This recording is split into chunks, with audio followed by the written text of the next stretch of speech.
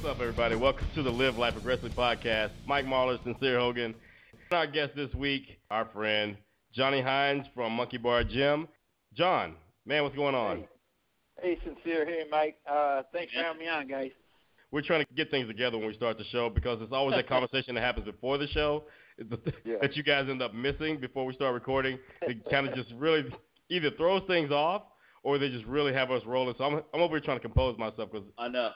We should have an outtakes episode, Sincere. I think we're going to start doing that from now on. In fact, yesterday you and I had a good conversation after Roger Cross got off the phone, and then all of a sudden I hear conversation being recorded or something like that. And I was like, what? Whoops. I was like, we can't let any of that stuff get out there. John is actually a super well-known strength coach. He's been in the business for a while, and his monkey bar system is badass. And we wanted to talk to you about that a little bit, John, and then just get into what's new with you and so forth. And then we know you've actually been in the business for a long time and worked in many different arenas. You've worked with famous actors. You've worked with professional athletes. You know, you've built your own gym. You're franchising your gym. You have centers all over the world. So I think it would be really interesting to hear about this whole journey you've taken too. You know, how you got into fitness and how this whole thing started as well. Yeah, sure. I can tell you that. I just got into it because at an early age, my dad started. He made beaded jump rope and program back in 1973. So when I was about 9 years old, I started jumping rope all the time, and I was fortunate enough in that pro athletes really took to it.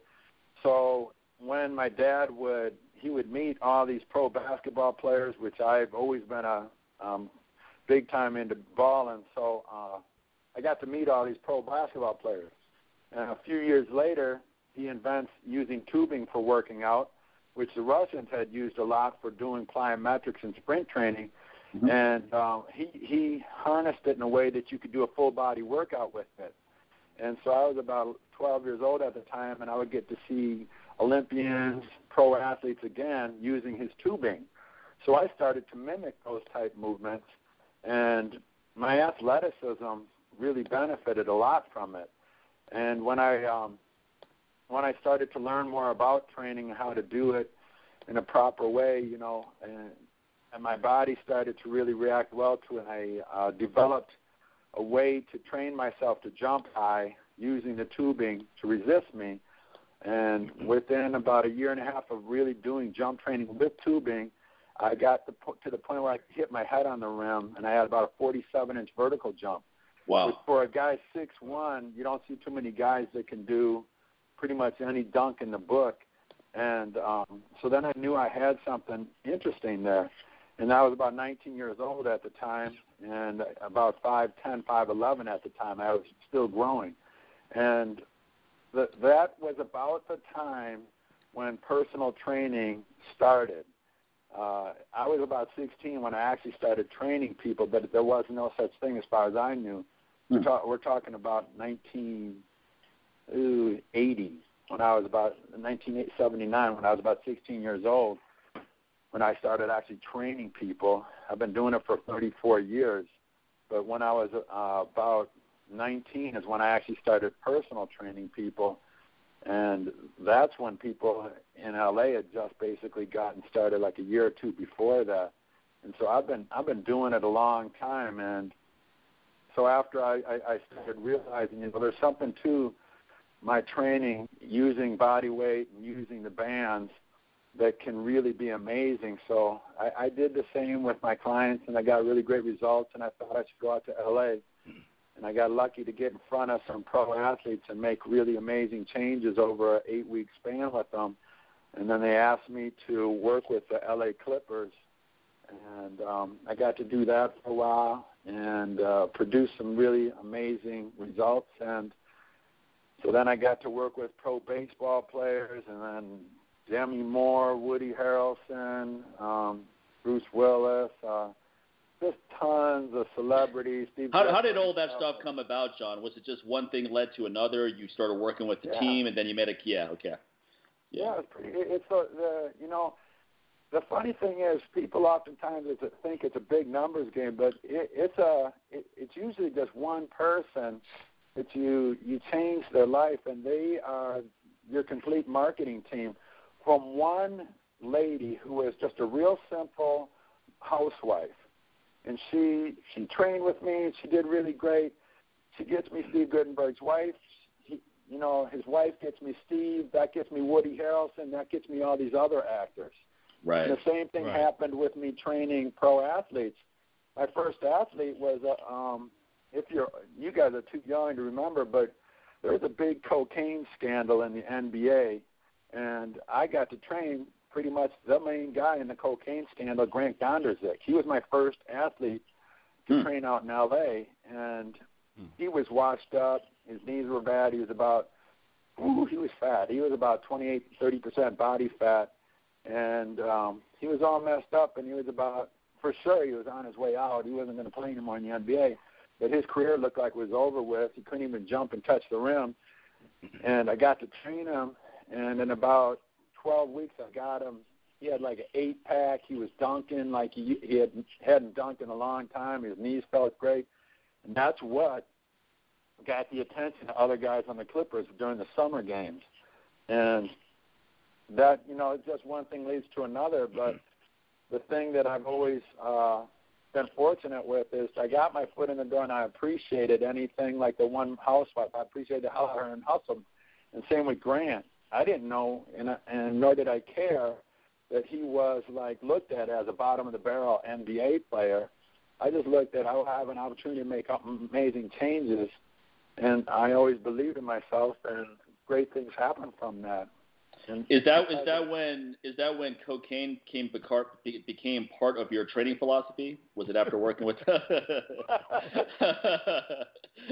it gets people ripped. It's incredible how ripped people get on it, huh? No, I mean that explains why your box jump went so far up now. Now it makes more sense.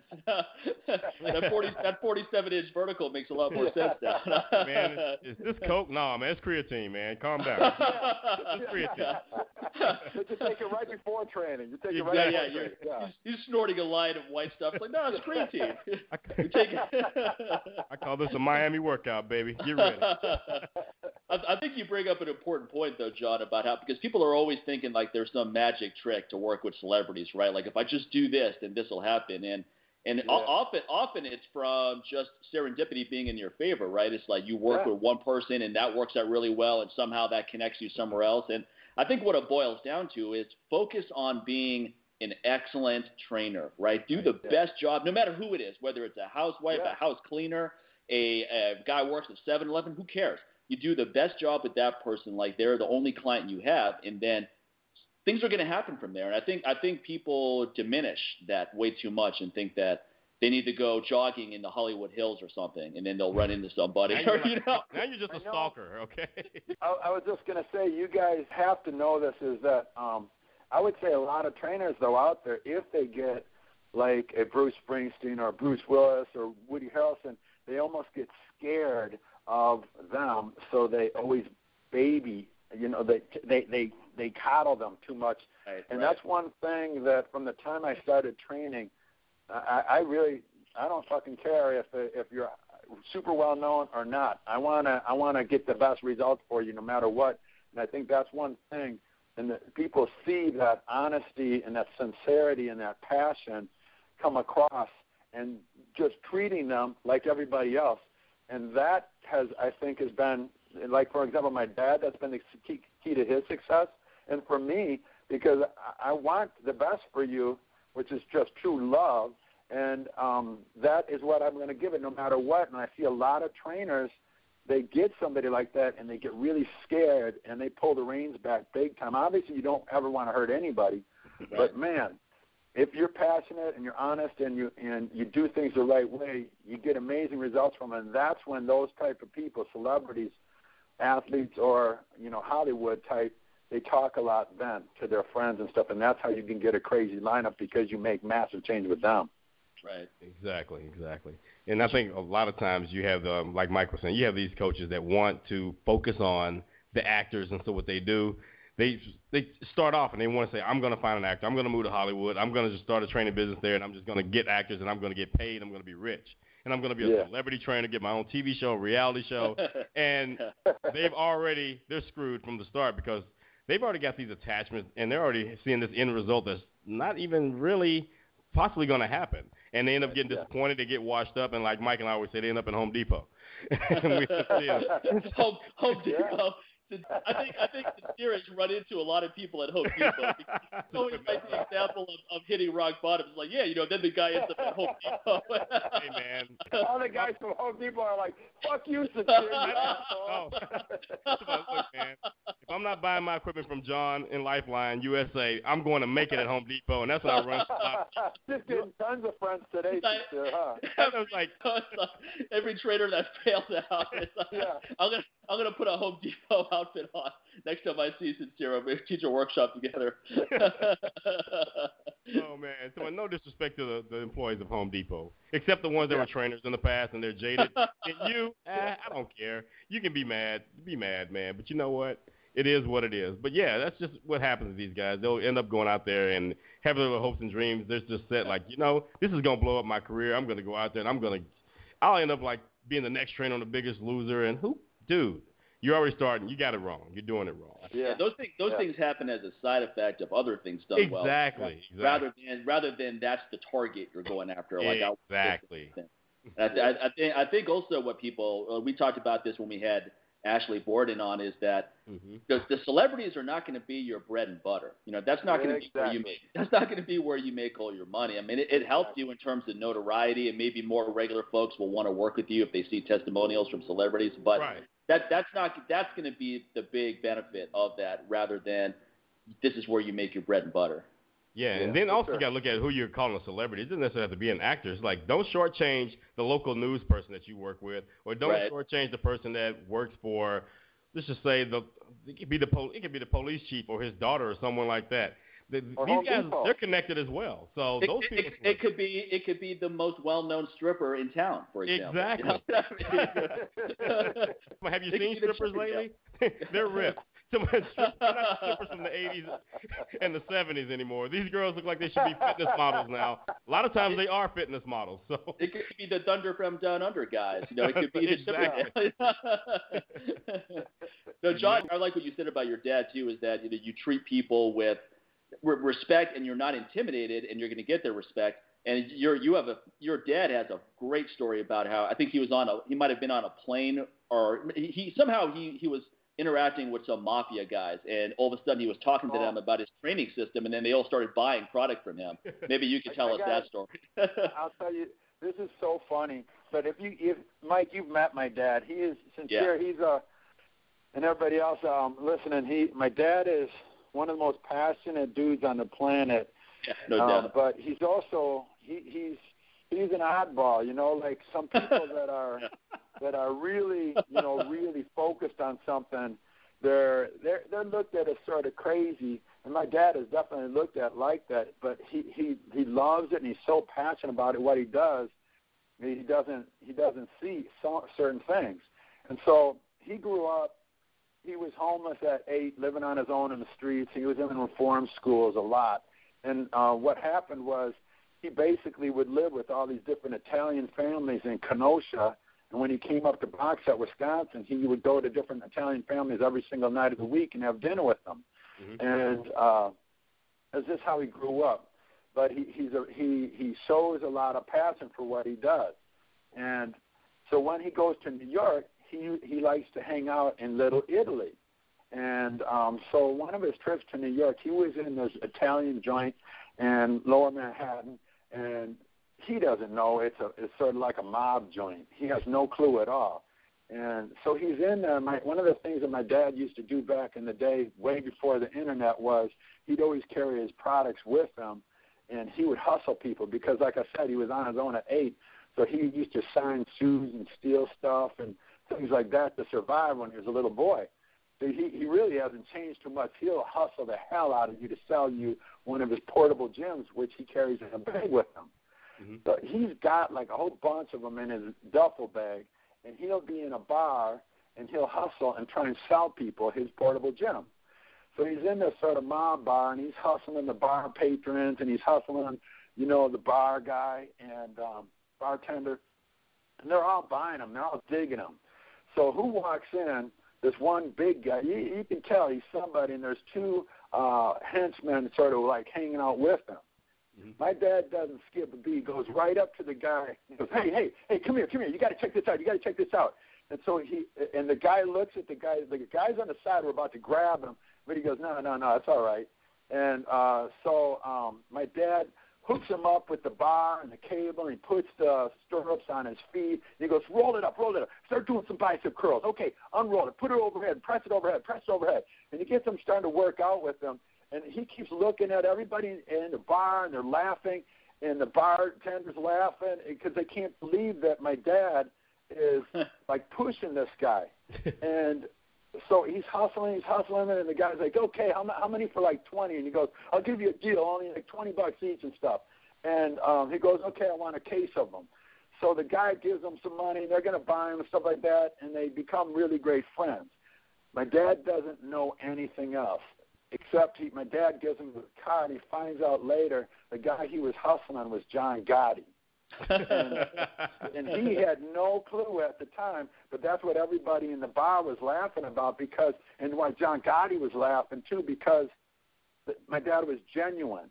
My dad was showing love for what he does, but also trying to help another man out, which is a gift. And everybody saw that, and it's really an amazing thing when you see a guy doing that, no matter if it's like my dad hustling and from his heart, or you see somebody doing anything else that is true from their heart. It's beautiful. And I've seen my dad do this in other times, and some part of me wants to laugh because he's such a goofball. But other times, I'm looking at him like he's fucking awesome. He's really fucking awesome dude, because he's so passionate about what he does. And because of that, John Gotti, wrote my dad, and they actually became pen pals while he was in the joint, writing back and forth many times. And it's pretty interesting storyline that goes along with that. But not too many people have a story like that except for my dad, huh? It's like when Gangs of New York meets fitness. Yeah. Oh, I wonder if they were impressed with the fact that your dad wears his pants up to his belly button. I wonder how much of a factor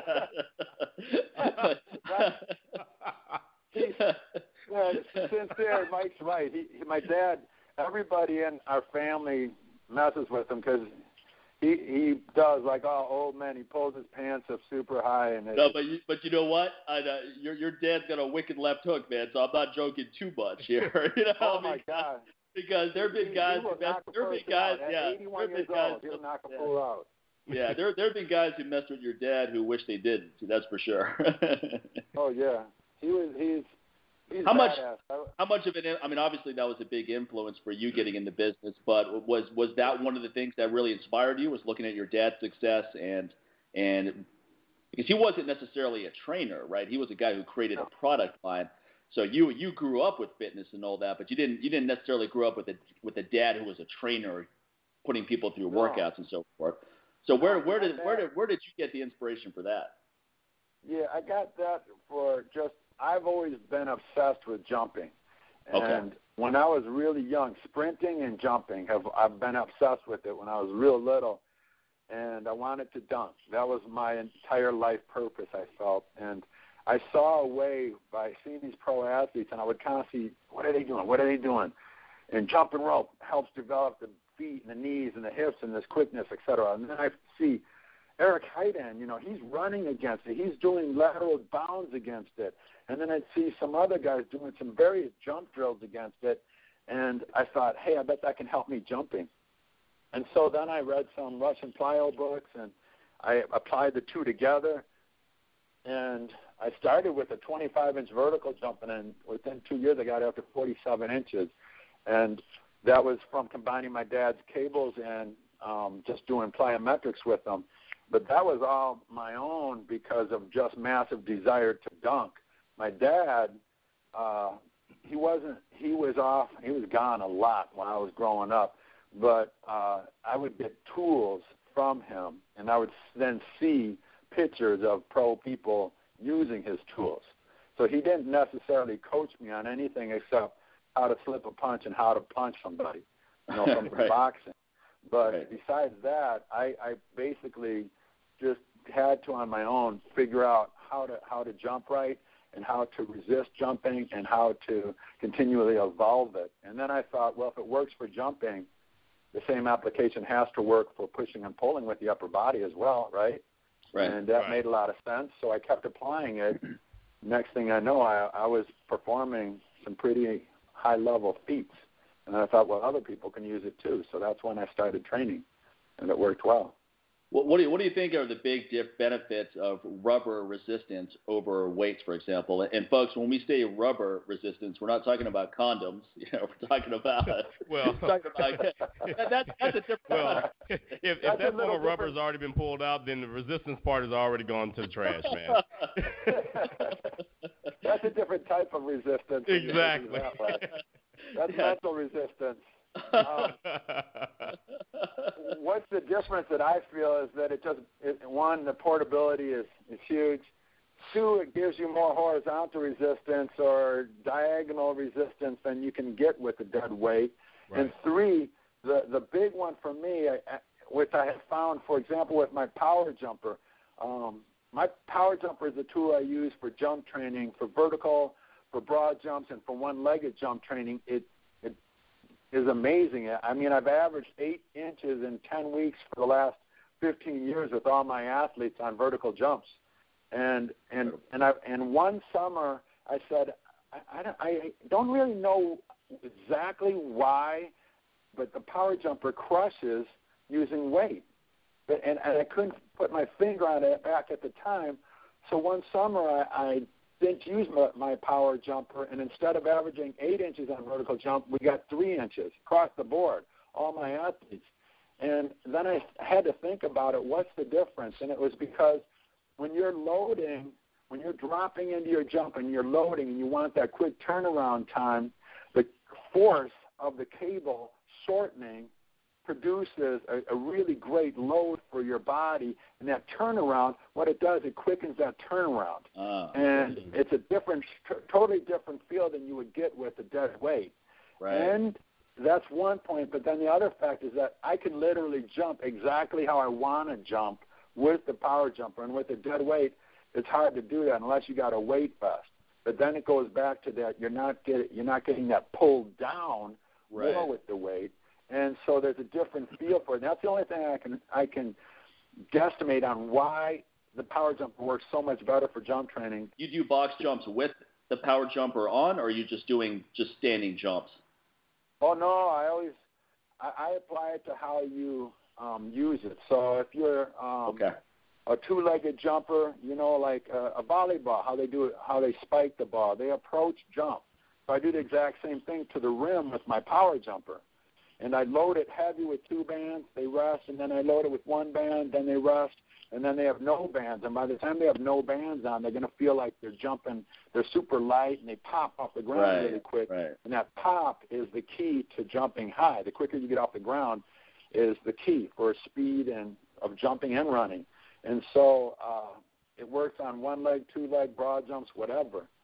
And that's what I've always stressed, but there's many other factors that come with it, like working the technique and having a baseline of strength. But as far as when they start to jump, that using it in actual application just crushes anything else. I've never heard of another person who does jump training who averages nearly as much as I have been averaging for the last 15, 16 years with the power jumper. Yeah, that's incredible. Now, I was curious with the bands. Now, would you think there's benefits of doing body weight training, band training, and weight training? Mixing and matching all three. Because I know you use kettlebells as well. You're a big body weight training guy, like Sincere is as well. Sincere mixes and matches things really well. I like to do the same, and I know that's your philosophy. So, how did kettlebells become part of your overall picture? Well, yeah, just like you guys, I like to mix things in. I for the last couple of years, I was pretty much body weight and bands because I think push-ups, pull-ups, you can load the body and all jumps. You can accentuate it more with cables if you want, real easy. But it's just nice to use a external load like a kettlebell for that shock that it causes to the body externally. And I think that's really healthy for us as well, for our bones and for our muscles and our joints and everything like that. So that's a big reason why I like to mix the two. And so I might devote one day body weight, one day mixture, and one day pure kettlebell, something like that, and a week of training. And that's how I like doing it. And that works quite well for myself and all my members at my Monkey Bar gyms. Yeah, as a matter of fact, John and I, you and Jessica, we all met for the first time as we were part of the first certified kettlebell teacher team for the IKFF back, what was that, 2008 in Chicago, man? Oh, that's it. That's right. That's where Steve Cotter. Yeah, and Ken and our friend Ken Blackburn. Yeah. And Mr. Blackburn were correct. Yeah. Ken Blackburn. That was fun. So yeah, that was really cool, you know, because I'd already followed your system prior to that, just from the body weight training, because I've always been into body weight training, and it was really hard during that time period to really find key people that were really utilizing body weight training effectively online. So you would come up, there were situations where Steve would come up, and that was one of the reasons discovering Steve, probably like 2004, 2005 as well. And also when I was looking up body weight and kettlebells. It was just kind of cool. And then, hey, there we were, man, sitting there training together and having our butts handed to us by Steve for a weekend. But it was fun, man. Yep, and then Sincere had his butt handed to him by you at Collision Course, John, when we were teaching there. So I think that's one of the reasons why Sincere is where he is. He's had his butt handed to him many times. He's not afraid to have his butt handed to him. Hey, it's better to have your butt handed to you than having your butt taken from you. Okay. Yeah, we won't get in. We won't delve further into what that means. Yeah, I like how you cleaned it up, because you say you were about to say we won't go into that, and I like how you stopped yourself. We're not going to dive into that and figure that one out. Well played. Mike got me started back in kettlebells was it 2002 when we first met, Mike? Yeah, I think it was around 2003, and I of course knew you, and I've been a fan of Lifeline products for a while, and then you and I started a nice dialogue by email. I think that was 2003. And then you came out to one of the RKCs when I used to be involved with that organization back in 2004, and you were in my group, so we had a chance to network more and connect, and that was cool. Yeah, that was cool. And then I think, again, in New York, you did a nice 8 hours. Oh, that's right. I forget. Yeah, you came to that course first. Everybody at the seminar. Yeah. I remember that. And Harley Flanagan of the Chromatics was in that group. My friend Dylan Thomas was teaching with me. That was cool. Yeah, that was right. That's right. That's the first time we met in person, was in that New York City course. Then you came to the RKC, and then you and Jessica came out here to Vegas, and we worked together. Yeah, that was cool, man. Also, Mike, one thing that I'll never forget from that seminar in New York was the massive amount of meat eaters that we saw at that course, and their pains and ache and kidney problems and everything that they had. Remember? That's what I wanted to get into next. Yeah, that guy. You were laughing when you saw that guy. He was in the elevator with us. You just looked at him laughing. You're like, man, look at this dude. You know? Oh, my God. And what was he taking, like 300 or 400 grams of animal protein a day? He was just taking, way too – I mean, he had some joint issues and some other things for sure from just way too much acidic environment in his diet. But that kind of brings me to the next question, is that you've been on a vegan diet for a while, plant-based athlete. And what got you motivated to look into that, and what have been the benefits for you from making that transition? Yeah, I had always been on the typical fitness / bodybuilder, whatever that is, routine of eating, and your whey protein and whey protein bars and all that, and chicken breasts and rice and veggies and all that crap. I'd always eaten that way. In 2000, when I opened my first Monkey Bar gym, I had to do a lot of the build out, and part of it was smashing a 8x8 and 1 foot deep cement block, and to save $600, because I had to do most of it myself, I had to smash it by the next morning, and so with a sledgehammer, and I just busted it down. Took many hours, but it cramped up my fingers. And doing that in jiu-jitsu, my hands started hurting. And the next day, I flew out to Los Angeles. I competed in a world championships as a purple belt in jiu-jitsu, and I won, but my hand pain was pretty bad, and I was thinking it was just from the sledgehammer. And months go by, and my hands don't get better. Year goes by, my hand pain's not better, and then 2 years. And I was like, okay, something's wrong with my hands. I go to 4 doctors. They all said, well, John, you're 40 years old. You got arthritis most likely. You know what? And that's just the name of the game. You're 40. Expect it. And my answer, I looked at him, and I was like, you got to be fucking kidding me. And I'm not kidding. This is what I said to him. I was like, are you fucking kidding? And he goes, no, that's the truth. And I was like, there's no fucking way this is the truth. No fucking way. And I walked out. And just in my heart, I knew, well, I'm not a big fan of doctors anyways, unless it's an emergency of some type, because I think what they feed us is a bunch of bull. And so going in there, that's how desperate I was to go to actually see doctors. But after getting the same fucking rhetoric again, I was just like, fuck you, I'm out. And so literally the next day, a friend of mine, now he's a good friend of mine, but at the time I didn't know him at all. A guy calls me out of the blue to ask me questions about the Power Wheel. And I was about to blow him off because people just ask me questions all the time. And as we talked before, Mike, is that sometimes people want to tell you their life story and then say, so what do you think? And like, what do you want me to say, guy? I don't want to sit here and listen for 20 minutes. And then he goes, so what do you think? And, you know, this guy was actually interested. He goes, I love your Power Wheel, and I just wanted to tell you that. And I was like, man, that's cool. Okay. And then we just started talking, and he goes, so how's your health? I was like, it's pretty good. Got a little hand pain, but it's from jiu-jitsu. And, oh, really? How long you had the hand pain? Oh, about 2 or 3 years. He goes, really? Do you eat a lot of animal products? I was like, well, of course. How else will I maintain my muscle mass? And he laughed, and then he said, that's why you have hand pain. And I was like, are you serious? And he goes, I am helping write the book, the China study, and I'm going to send you a pre-released version of the book. He sent me a big-time rough draft of the book, because the book can come out for another year and a half. Right. He underlined all the parts about a diet that is more than 10% animal products and how it is the main reasoning for 5 of the biggest diseases that we have, and osteoarthritis is one of them. And where it shows up first is in your hands. And he underlined that for me, and I'm reading it and calling back, and I was like, so what do I got to do? And I'm desperate. I mean, I was getting to the point, you guys, where I could barely hold a bar to even do pull-ups because my hands would start shaking. I couldn't teach jiu-jitsu anymore. And, I mean, it sucked because I was a world champion. I'd won the Pan Ams. I'd won a world championship. And I was really, really good in Brazilian jiu-jitsu. And then I had to stop completely because I couldn't even hold the gi anymore.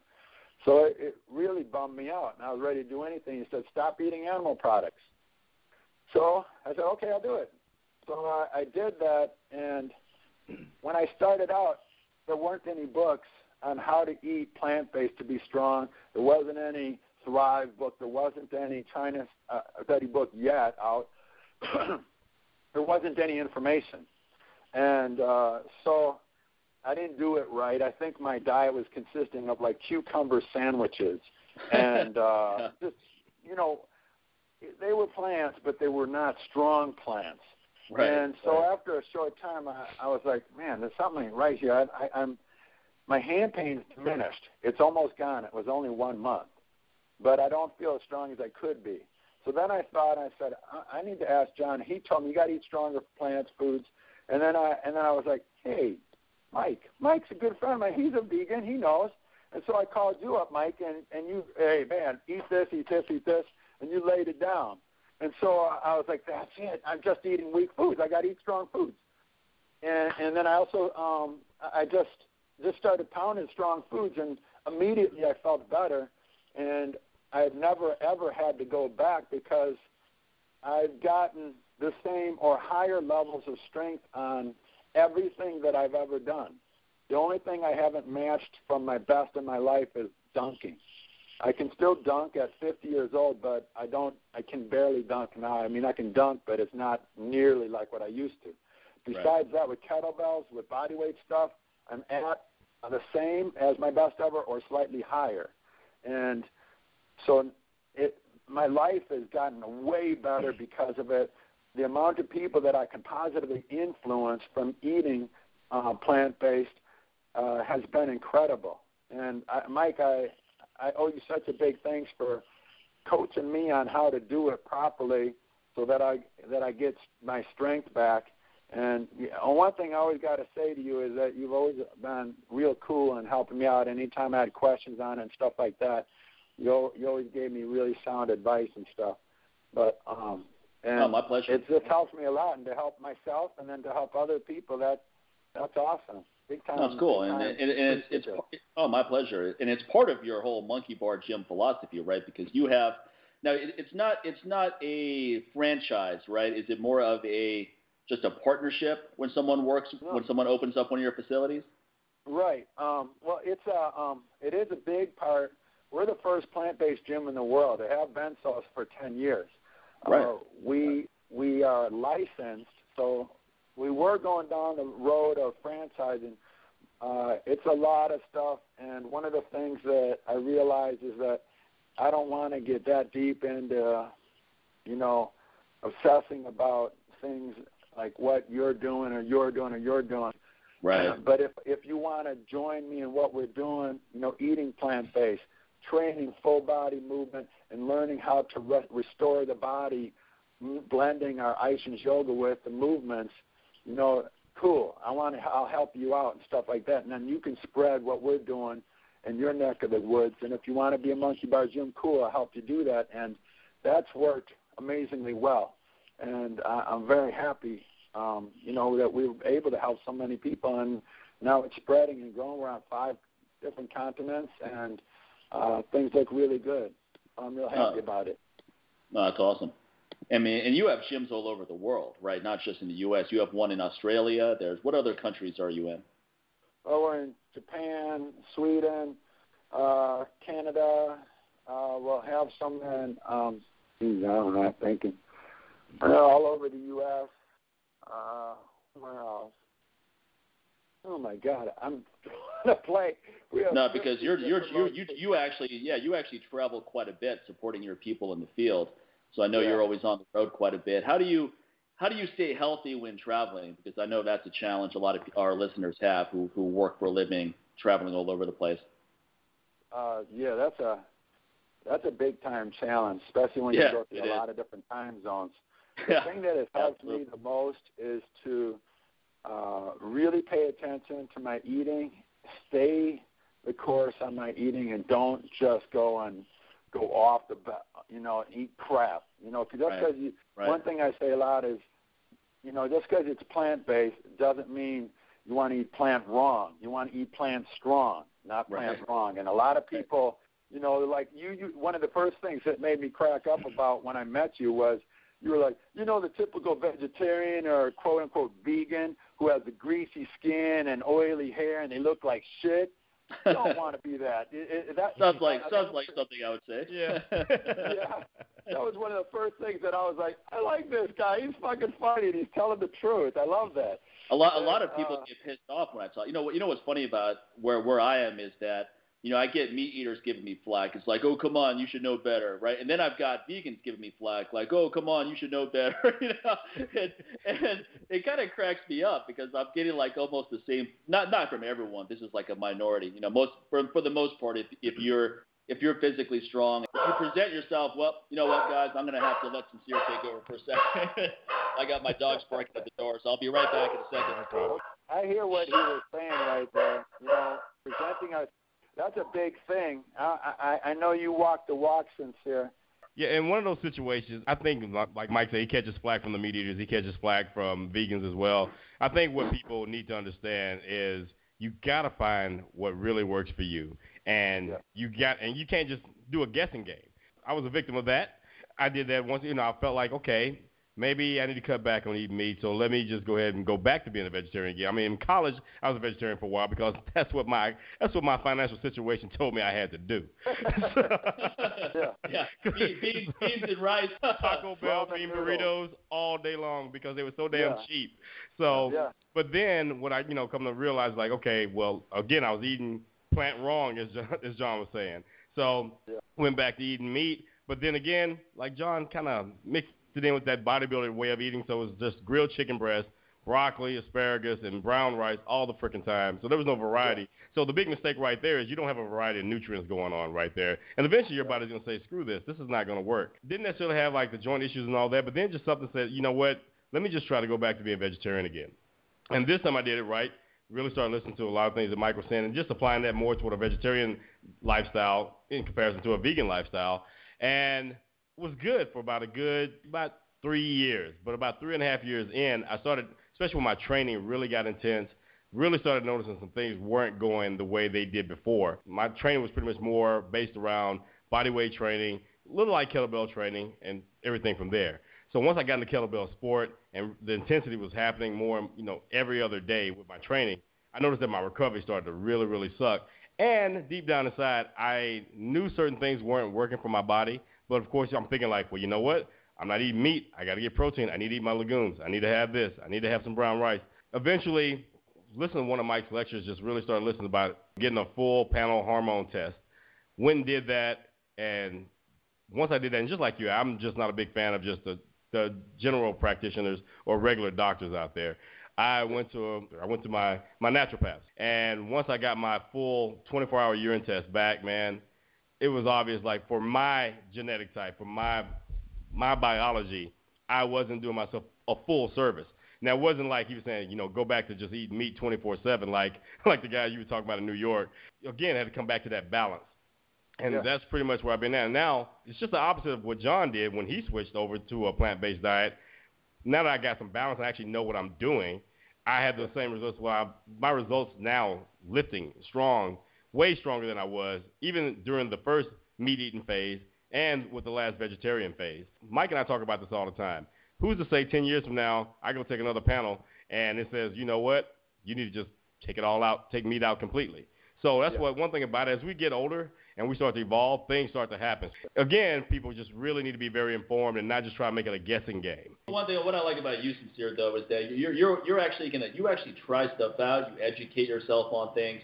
If things don't work, you're not going to just say, well, I'm just going to keep doing it anyway. This is how it's supposed to be. Yeah. So you're clever and you're willing to find your own path. And I think that's really the best advice I try to give other people is that, what I do is not necessarily going to work perfectly for you. So what you're going to have to do is experiment. I'll give you a bunch of concepts, start there, and then you're going to have to modify as you go along because no one knows what you're feeling except you. Exactly. So, I mean, I could say, look, this is how you should feel on this. And then, I could say, this is how I feel doing what I do. Right. And then someone else could do the exact same thing. They're going, man, I'm not feeling that at all. And maybe it's because you haven't given your body time to adapt to the foods. Maybe because it's just not a fit. Maybe because certain things that work great for me are not going to work great for you. So I think you want to start with sound concepts and then modify them there. Like, for example, the China study that John brought up, that's a very low protein, not just animal protein, but it's a very low protein in general, low fat diet and very high carbohydrate. I can tell you for a fact that if I eat that way, I will be a blubber man. I mean, I'm gonna put on body fat like there's no tomorrow because I'm not a guy who metabolizes carbohydrates extremely well. Yeah, my brother can eat carbs all day long. He won't put on any body fat. Now, I eat a lot of carbs, and I'm going to have a gut the next day. So, that's so funny. That's what my middle son, dude is 6'2". He's probably about 145 if he's lucky. I'll give him 155 because he might be listening and he doesn't want to be embarrassed. But let me tell you, his nickname, I call him Starchy Archie because this boy can go through some carbs like there's nothing.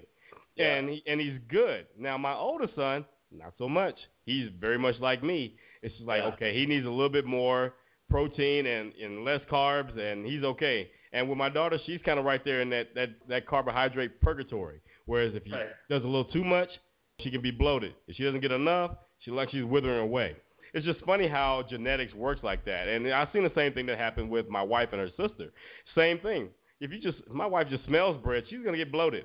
My sister, my sister can eat it all day and she'll be okay, but she's a savage because she loves meat. So it's just so crazy. And again, genetics is so funny like that. So you have to find out where you are. But here's the beautiful thing: from the things that I've learned from Mike, the things I've learned from John, things I learned from my first round of just like the bodybuilder experience of eating to my last round of vegetarian experience, I got great things and great tools that I learned from all those experiences. And guess what? It's not like I abandoned any of those. Like all the great things, I brought those along with me to how I'm eating now. Yeah. And that's how you should do with your training. That's how you should do with your business. It's like, look, man, just like Bruce Lee said, take what's useful, man, and what's not, kick it to the curb.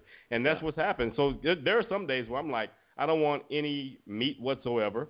I'm actually going to chill out today. And you know what? My digestive system can appreciate that. So it's something about being flexible and not just being so dogmatic and thinking that this is the only way. And I think that's where a lot of people get in trouble, and they get in very unhealthy situations because they're trying to follow someone else's path that necessarily may not work for them. So they have to find out. People get way too dogmatic, and I see it on all facets of diets, right? It's like a religion where there's a really good doctor called Dr. Nick Delgado, who's very well versed in hormone optimization, et cetera, and he follows a diet that's heavily plant-based, plant-strong, as John would call it. So basically, one day out of the week, he'll have some meat, right? He'll have some steak or whatever he wants. Every other day, he's eating pretty much a vegan diet. Now, I've heard other people say, well, he's not really a vegan, though, because he does that. I was like, well, he's not saying he is, number one, and who cares anyway? That's what works. That's what works for him. So 6 days out of the week, he's not contributing to any animal suffering, the arguments that these people are very strongly bringing up. And then one day out of the week, he finds this is what works best for him. Or maybe that's what helps him. Maybe that's just maybe that's a reward for him. Who cares what the reason is? Bottom line is he found what works for him. And he does encourage a plant-strong diet like what John's talking about. And he does have a lot of clients who do 100% vegan because it helps them with certain health issues. And then when those are resolved, they can loosen up a little bit. And I think it's all great. It's what's working for him. It's what's working for other people. I think the universal rules is that you have to find the highest quality food. There you go. No matter what it is. And I think we can all agree that factory farming is bad and should be abolished, right? I mean, there's no meat eater who's educated on the nutrition properly who's like, oh yeah, factory farming is great. I think it's good stuff. I think it's putting out a great product.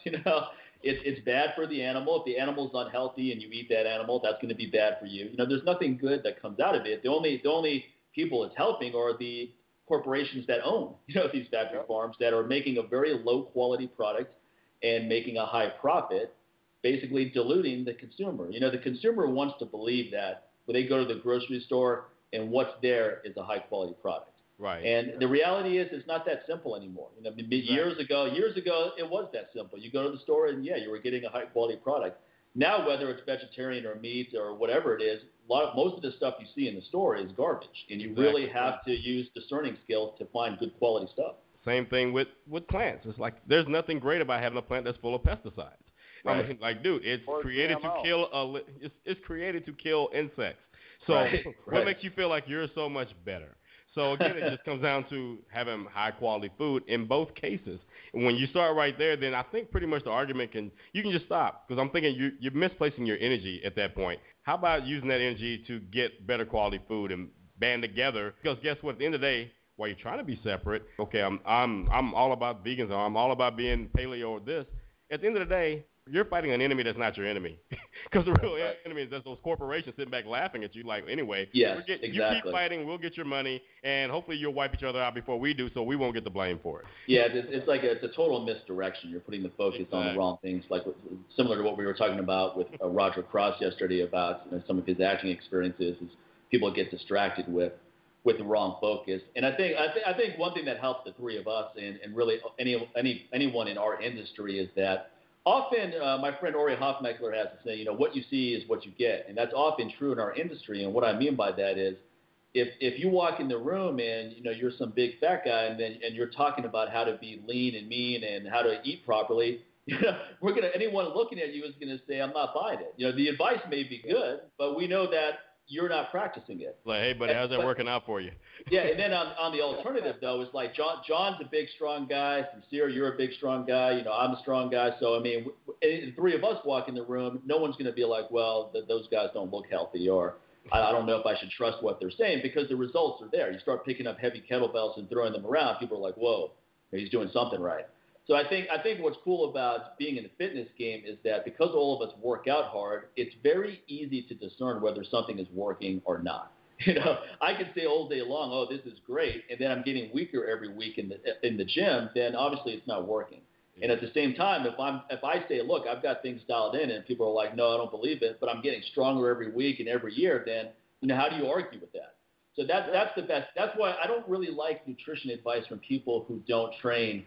And that might sound a little dogmatic, but because the reason why I say that is because training is such a good way to determine whether what they're saying is working or not. Exactly. If they're not training, then it's like, well, look, how do we know that this is working at all? Exactly. And I know this is going to piss some people off. This is going to piss some people off. And I said, I even hate it when I hear all these nutritionists give advice, because a lot of times they don't even train. So I'm like, what are you doing? What are you doing to back up what you're saying or what you're trying to prescribe for someone out there? And they're quick to tell someone like us, you're not at liberty to give out nutritional advice. Well, I'm looking at you, and, I mean, you're frail. You're not looking the best. Your skin looks a little dry. Who are you to be giving out nutrition advice just because you went and got a degree? Yeah, I mean, and I know it's going to piss some people off, but you know what? That goes back to the fat doctor. Don't sit there and tell me, you know what, you need to do some diet and exercise. Why, he's got a freaking gut and he smells of cigarettes.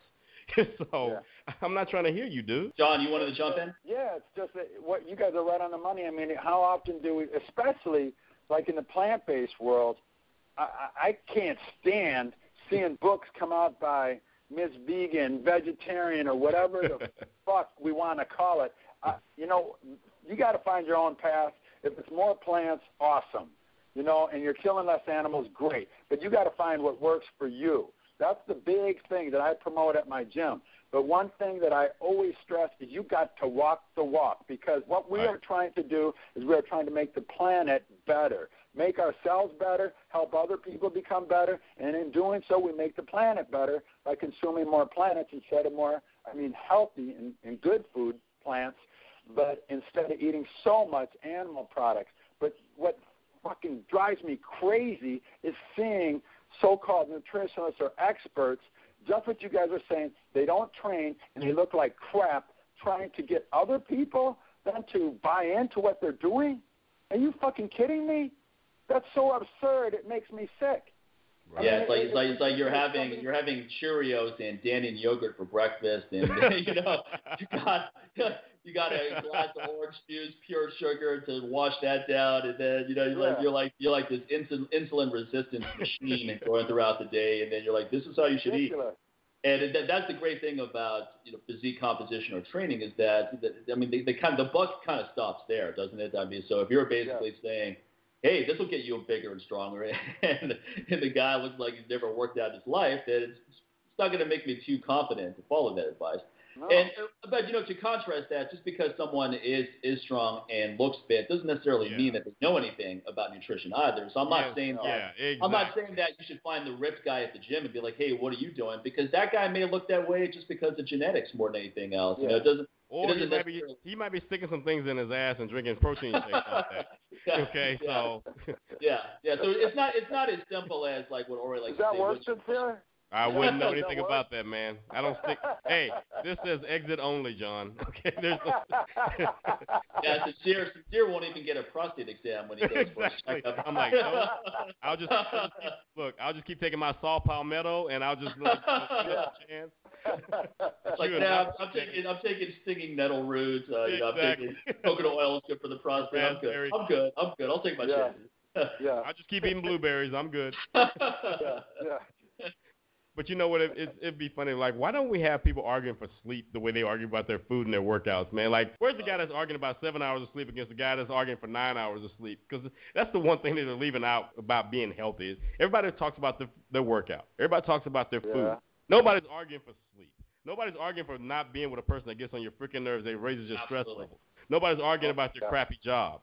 Nobody's doing that. So We're arguing about the wrong things. You're leaving out the most important components, and these other things are so minute. Yeah, they're major, but they're minute at the same time because they're not the only players in the game. Food and exercise are not the only players in the game. It's just those two players in the game are the ones people made billions of dollars off of. Yeah. No one's making $1 billion off sleep. Okay, no, it's except for Xanax. So true. Yeah.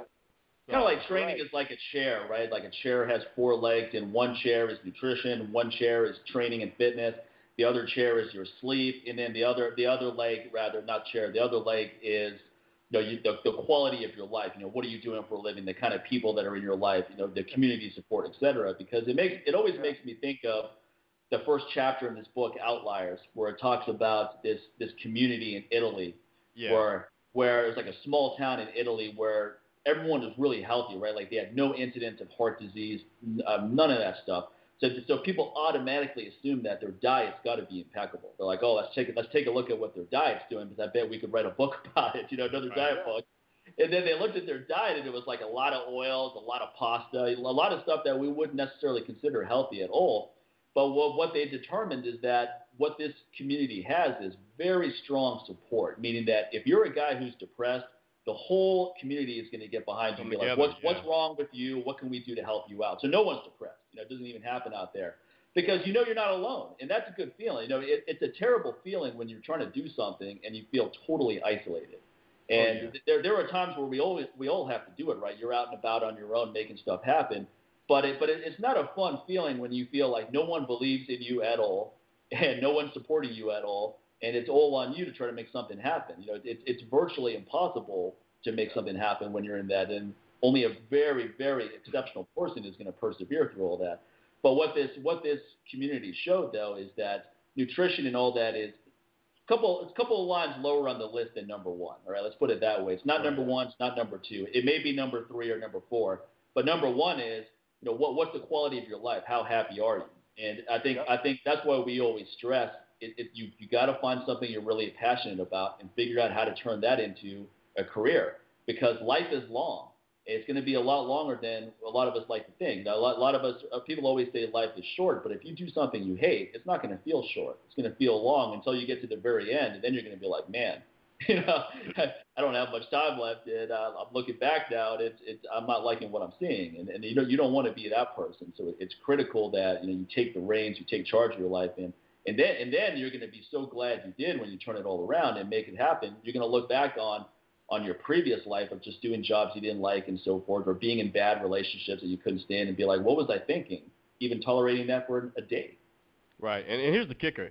Now, someone's probably listening right now. We're like, look at the foods you eat. That can also determine your happiness and how you feel as well. And if you're eating the wrong food, then it'll make you feel bad. But on the flip side of that, if all you do is stress out about, am I eating healthy? Is this a good food? Is this organic? Is this the right kind of food? Is this vegan? Am I doing this? What's on the menu? Blah, blah, blah. If you're stressing out about what you're eating, even if you're trying to eat something healthy, then you're no better than the person that's eating crappy food. So guess what? Once again, there is no separation between the two. You both are arguing about something that makes no sense because you're both in the same situation. Right. Going back to that community that Malcolm Gladwell was talking about, their focus was happiness. And my thing is, when you focus on happiness, everything else is going to be a byproduct of that. You're going to be happy with the food you eat. You're going to happily work together and build things, use your hands, build a community. You're going to happily build a business. You're going to happily hang out with your friends and spend time by yourself, meditate, all that. That's when happiness is your focus, everything else will fall into place. Yeah, you're not going to waste time being distracted by things that are probably not going to make you happy, such as getting a bleached a-hole, for example. you know that was coming. I mean, how happy is that going to make you? Not really that happy. So is it worth trouble? This is an inside joke we have, John. John's like all silent.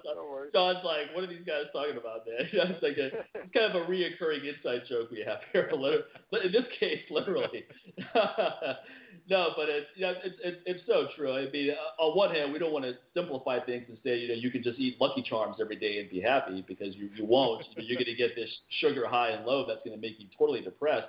And there was a study which showed that people in poorer environments, like in the U.S., eat so much sugar that it basically drives you mad. It makes you depressed and anxiety-driven and angry. And this is not hard to believe. Someone who's on a really crappy diet, that's going to affect your mood severely, your brain neurotransmitters, all that. Let's look at our poorest neighborhoods and start right there. And then before we start trying to put it on their economic status or just saying that, be very general, like, well, they're just that way, let's also look, okay, what is their diet like?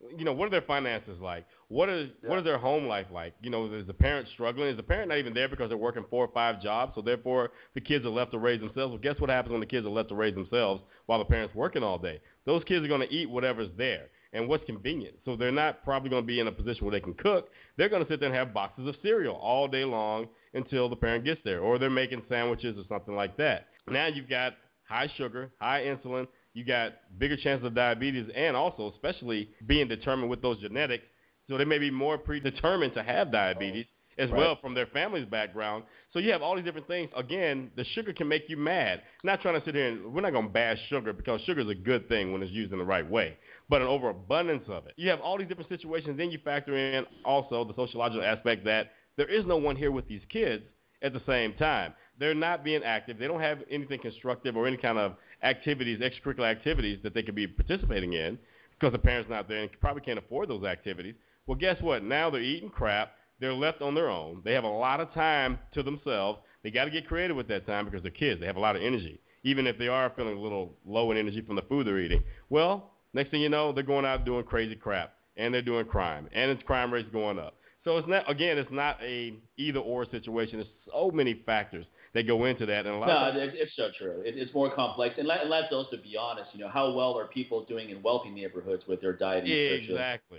Not very well. I mean, I live in a nice neighborhood, and I drive by the school every day to go to the gym, and it's like 30%, 40% are obese. And this is like an elementary school. Go back in history, the only fat people were the wealthy people.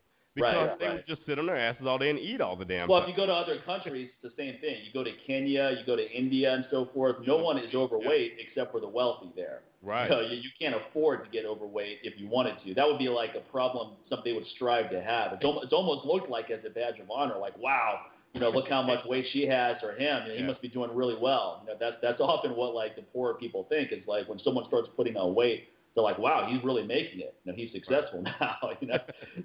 Made it. You got diabetes. You made it, man. Yeah, you got heart disease. Oh, my God, I got diabetes. I'm rich, bitch. Didn't they back in the day, like in the dark time, medieval times and stuff like that, there was a term for like the royalty when they would get obese and get sick. I can't remember what the name of the term is, but it was basically because they could eat so much, that they would get sick eventually from some disease, one of the major 5 or 6, and then they started calling it the disease of the wealthy. I can't remember the term of it, but I think they were called the Flatulence Club. The Flatulence. No, I know what you're talking about, John. I've seen that phrase before, but I can't. It's still going on today. Yeah.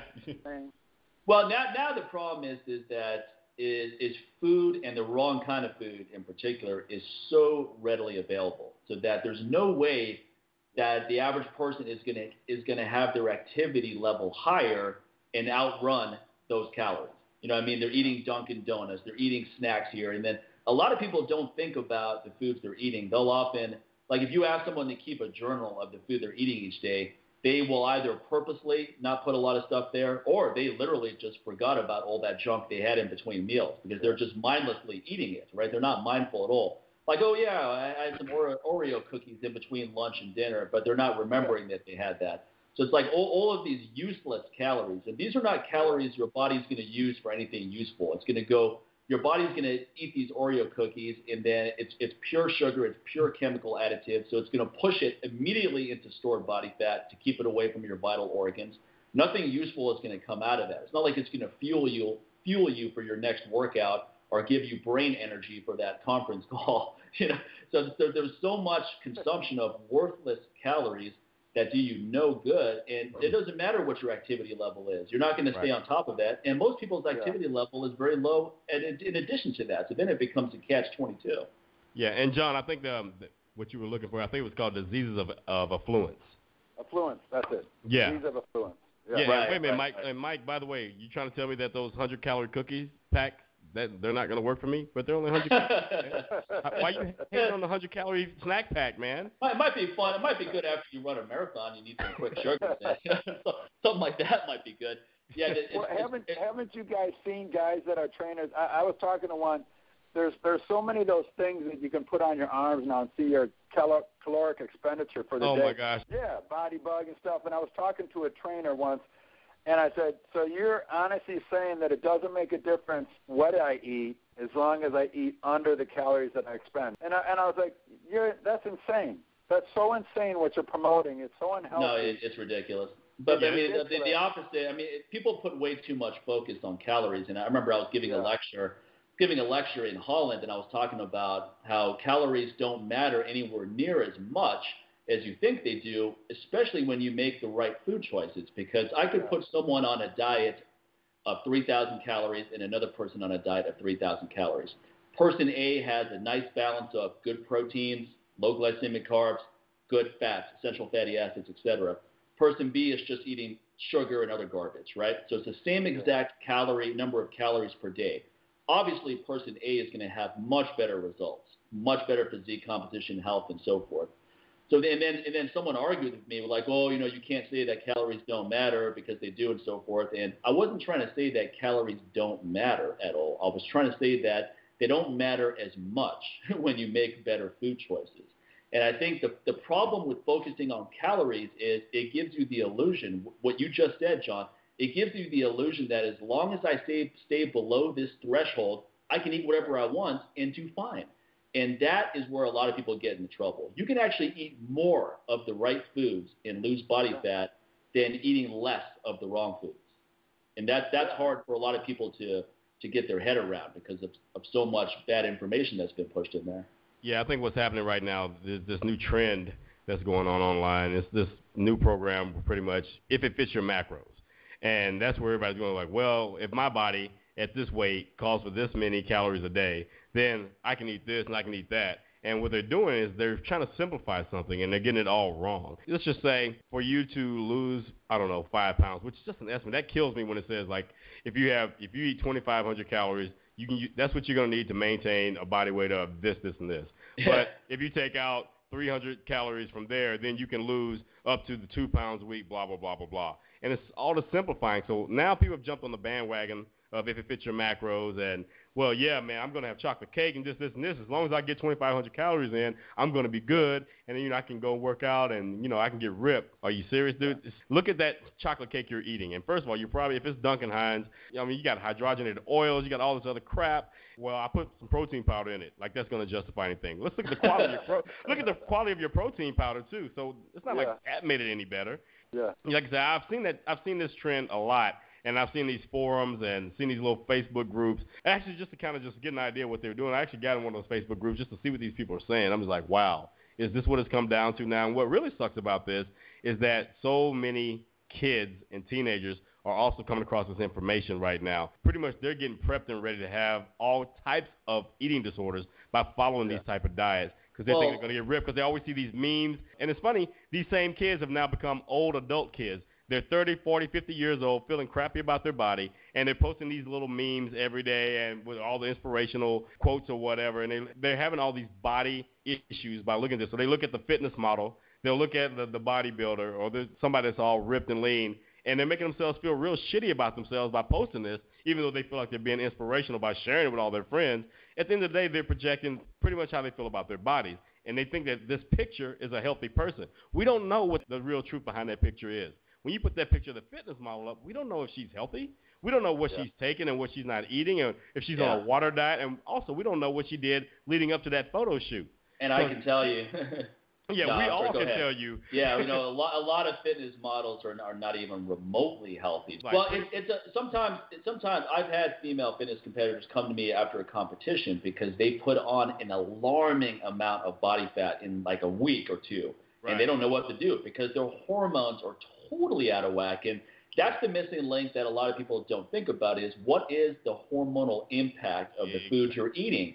And that's why I always emphasize this hormone optimization stuff so much because it allows you to get way more scientific about what you're eating here and how things are affecting you. If you look at what is the hormonal impact of whatever meal you're having, it's going to allow you to make much better choices and assess whether things are working or not, because you're looking at how things affect your brain chemistry and your testosterone levels and your estrogen, your progesterone, growth hormone, all of these things. So it allows you to get things dialed in much more so and feel better, get better results, et cetera. But what happens with a lot of these fitness competitors is that their hormones are totally out of whack from all of the deprivation, different drugs they're taking, and so forth over the period of a competition. And that when they finally get off of that, their body is thinking, man, any calorie we consume, we're going to hold on to like there's no tomorrow.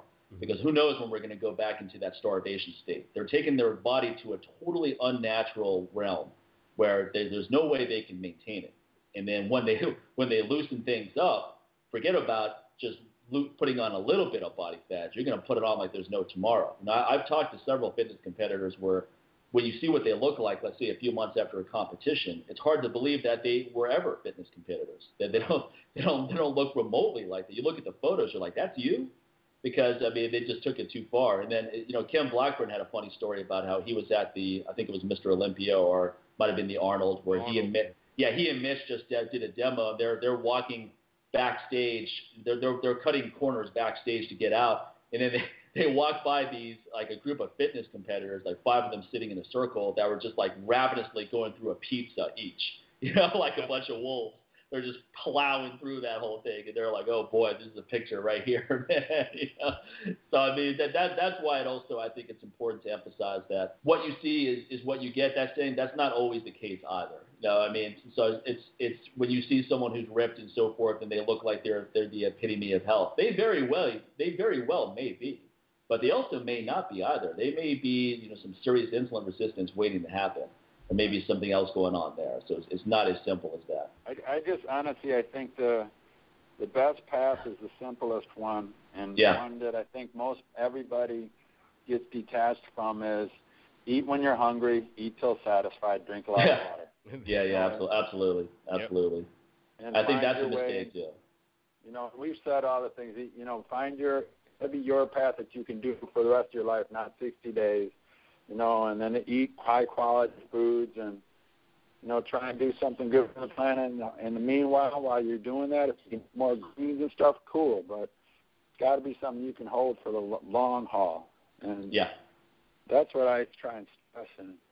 That's very good advice right there. What can you do for the long haul? Because what you can do for a week or 2 or 4 weeks or a month or 5 months, if it's not something that makes you feel good, then it's a battle of attrition. And you're always going to lose any battle of attrition. It's just a matter of time. That's why when people have these addictive personalities and they're just trying to resist certain things, like let me just resist this, it's not going to work for long. All it's going to take is a moment of weakness, and you're going to fall right back into those old bad habits. This last, we do 60-day challenges at my gym, but the whole intent is to educate people. And one of the things is I won't sign somebody up if they do not agree that we have to work together to find a way that will work for them to eat and train and balance their body. And their path is most important. And I said, it's not my path, it's yours. And you must find, and I'll work with you to do a healthy way to eat so that you become leaner and stronger and feel more vibrant and stuff. And we really stress that, and we had the biggest positive change we've ever had. We're averaging about 23 pounds of positive change over 60 days, and every single one of them, positive change, by the way, is muscle mass plus fat loss. And every single one of them, when asked on my last body fat test when I would finish with them at 60 days, every single one of them said, "Oh yeah, this is not difficult at all. I'm not even thinking it's a challenge because I'm enjoying eating this." And if that's Joe having a fish fry on Friday night or something like that, but generally eating really great and lots of greens and stuff the rest of the week, and he's cool with that, that works. No, I was just listening to a guy on the podcast. These guys do a lot of different studies, and this was actually for online marketing. But one thing that he had noticed, now we know in the fitness industry, what do they usually say how long it takes to change a habit? It's always 21 days. Yeah, right, and 3 weeks, there was this in-depth study that showed that that's bullshit. And what really happens is most people don't really change a habit, especially people they had in this study, they had a group of people who did 21 days. They had another group that did a month, and then they had another group that did, I believe it was like 66 days. And they did this over a period, I think, of 10 years. Come to find out, actually it takes about 60 to 66 days to form a new habit, not 21. That's the reason why you see so many people doing 21-day challenges over and over and over. You probably do about 3 or 4 of them, and guess what happens? You've just done 66 days or 63 days, so you might as well just go ahead and allot yourself time. First of all, quit trying to put a number on everything and give yourself this time limit. Yeah, first of all, I got to get this done by then, or I'm not going to make it. And if you don't make it, then all of a sudden, well, I failed, you feel crushed. Well, F it, I'm just going to go back to eating my big box of Lucky Charms. You know what the problem is, guys, is that when people, I like what you said, Sincere, about not giving yourself this time limit, because I agree with that wholeheartedly, because what happens is when people say, oh, I'm going to try it for a year, and if it doesn't work out, then I'll just go do this. I was like, well, you know what? You might as well go do that now, because you've already given yourself. Why are you thinking about what you're going to do if it doesn't work out? That should even be on your mind, whether it's starting a business or a workout or a nutrition plan. You're already thinking it's not going to work out, so I'm going to go do this. The attitude should be like Jim Rohn, the success speaker, often said, you know, how long should it take for a baby to learn how to walk?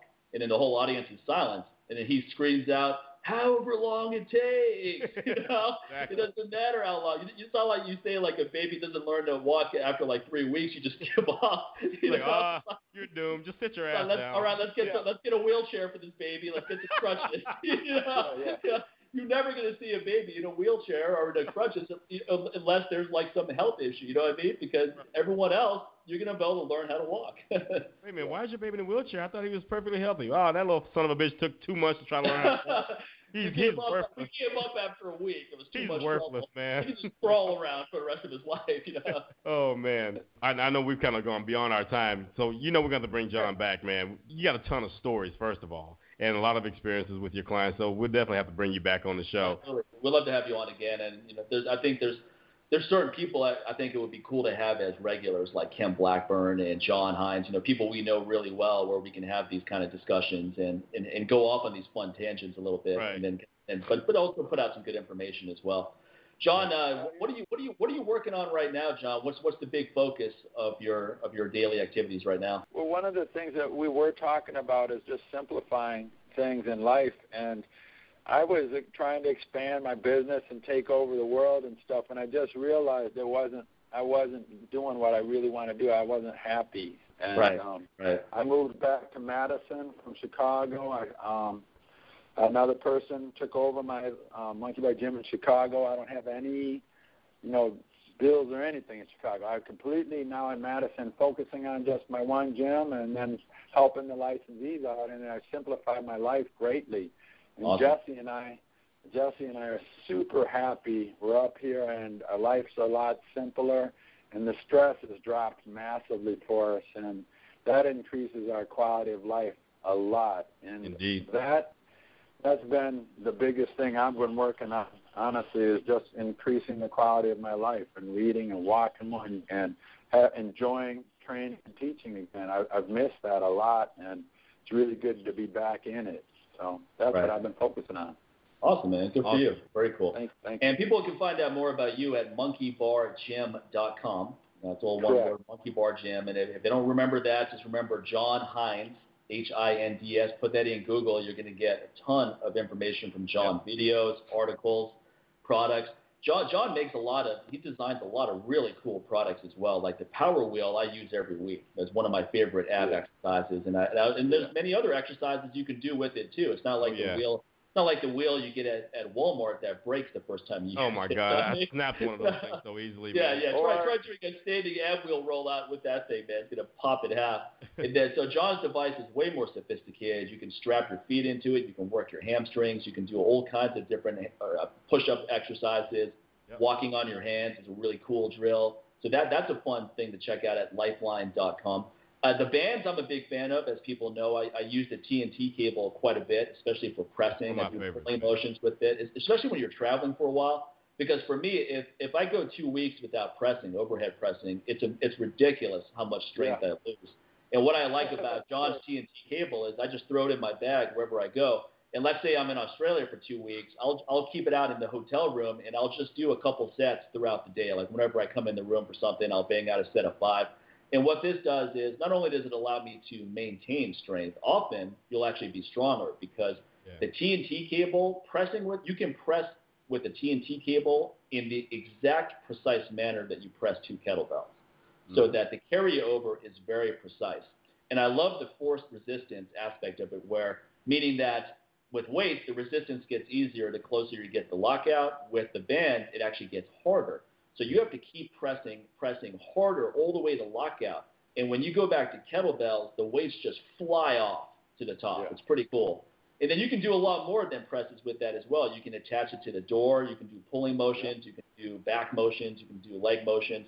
John's portable power jumper is awesome as well for adding resistance to Hindu squats, one of my favorite lower body exercises. You can use it for increasing your vertical jumps, as we talked about today. So I really encourage people to check out John's products, especially those of you that travel a lot or you want to have a nice home-based gym. Maybe you have an apartment in New York City or LA and you don't have a lot of space. You just get 1 or 2 kettlebells. You get some of John's resistance bands. You follow Sincere and John's bodyweight drills, and you got a nice little training system that'll keep you busy for a while there. Yeah, I mean, they can just go to monkeybygym.com. They can get our workouts. They can get our training equipment. But you know what's interesting, Mike? What you were just saying is that's how we met. Mike and I met as I think either the Power Wheel or the TNT cable, but we were discussing how does it translate to actual pressing as far as poundage goes, and we came up with a pretty close to exact formula for a way how to match a TNT cable to a kettlebell press. Correct? Yeah. Oh, absolutely. Like I find that I think for me it's because it's going to vary with height too. Like someone who's shorter, it's going to be easier. Someone who's taller, like us, it's going to be harder, right? Because the bands are landing more. But I find at my height, 6 feet tall, that I think it was 2 green cables and 1 yellow I found was the equivalent in difficulty of pressing 2 88-pound kettlebells. And then 3 greens, which I can't even do once. I don't even know what that's the equivalent of. That's the equivalent of a lot of weight because that's not going. that ain't going anywhere.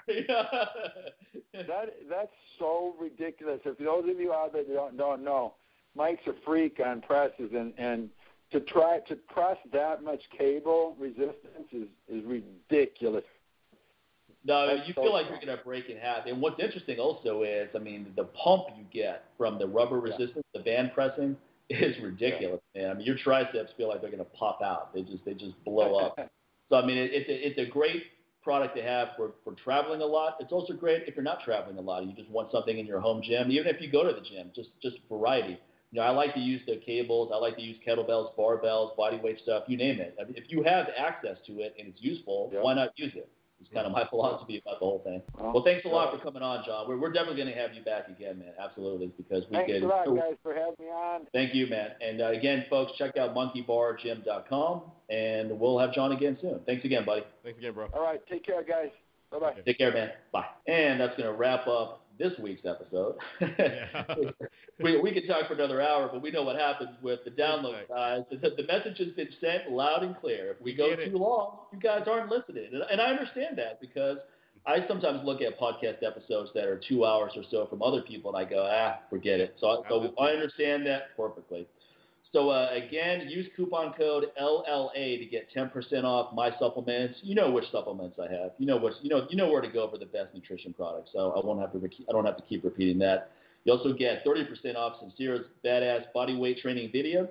And keep your reviews coming in, too. I think we're at about 63 or 64 now.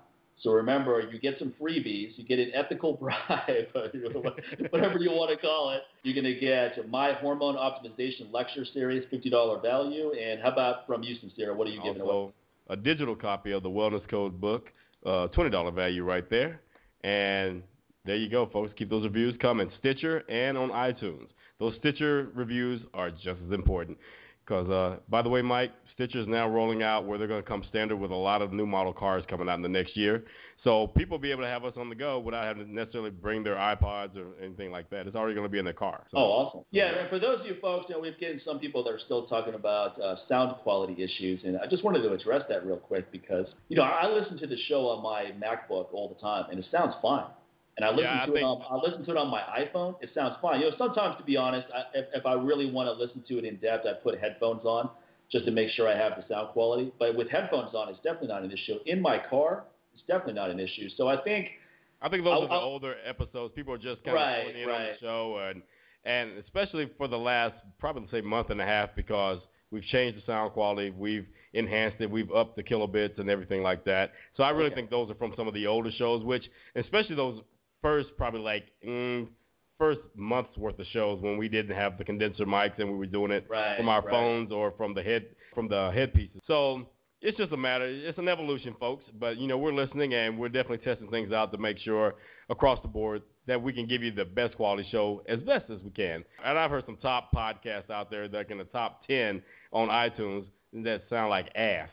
And, but honestly, I don't think those dudes even care. We care, and we're trying to fix what can be fixed. So at the end of the day, just always remember, we're not sitting in the studio. Mike's over in Vegas. I'm in Texas. And a lot of our guests are from everywhere, whether it's Cambodia or even Madison, Wisconsin. So, like I said, we're always testing things out. So we're listening. We read these reviews where you modify stuff. I mean, we're not going to change the content if you don't like that we cuss or we're dramatic about stuff. We're going to be who we are. That's why I label it. That's why I put PG. PG-14, and I always check off language whenever I'm uploading these podcasts. Therefore, again, we're just only saying the words your kids say behind your back. Yeah, we're not. I mean, if you're an overly sensitive person, I don't really know how you even got in front of any of our messages because I don't cater to that. Honestly, I'm trying to avoid people like that listening to my message. But if somehow you filtered through, then you're probably not going to be the biggest fan, and that's okay. There's plenty of other stuff out there for you to listen to. We're going to be who we are, but we do listen to stuff such as sometimes you guys are too repetitive. That's good advice. Sometimes we are. We're working on modifying that. Sound quality issues, we're going to work hard to keep improving that for those of you that are experiencing that. And things like that are useful that allow us to dial things in further because we've only been doing this since, May? And, we haven't even done this for a year yet. And look at the long list of great guests and shows we've had already. So, I mean, we're going to just keep getting better as this show goes along. That's something you can rest assured of. So here's the deal, folks. For those who listen to us and who stay with us, this is your show, and that's why we're listening to you, and we're going to try to make this the best show possible. So we're going to take your advice right now, this show, because it's going on too damn long. Have a good one, everyone. Take care. All right, people. Take care.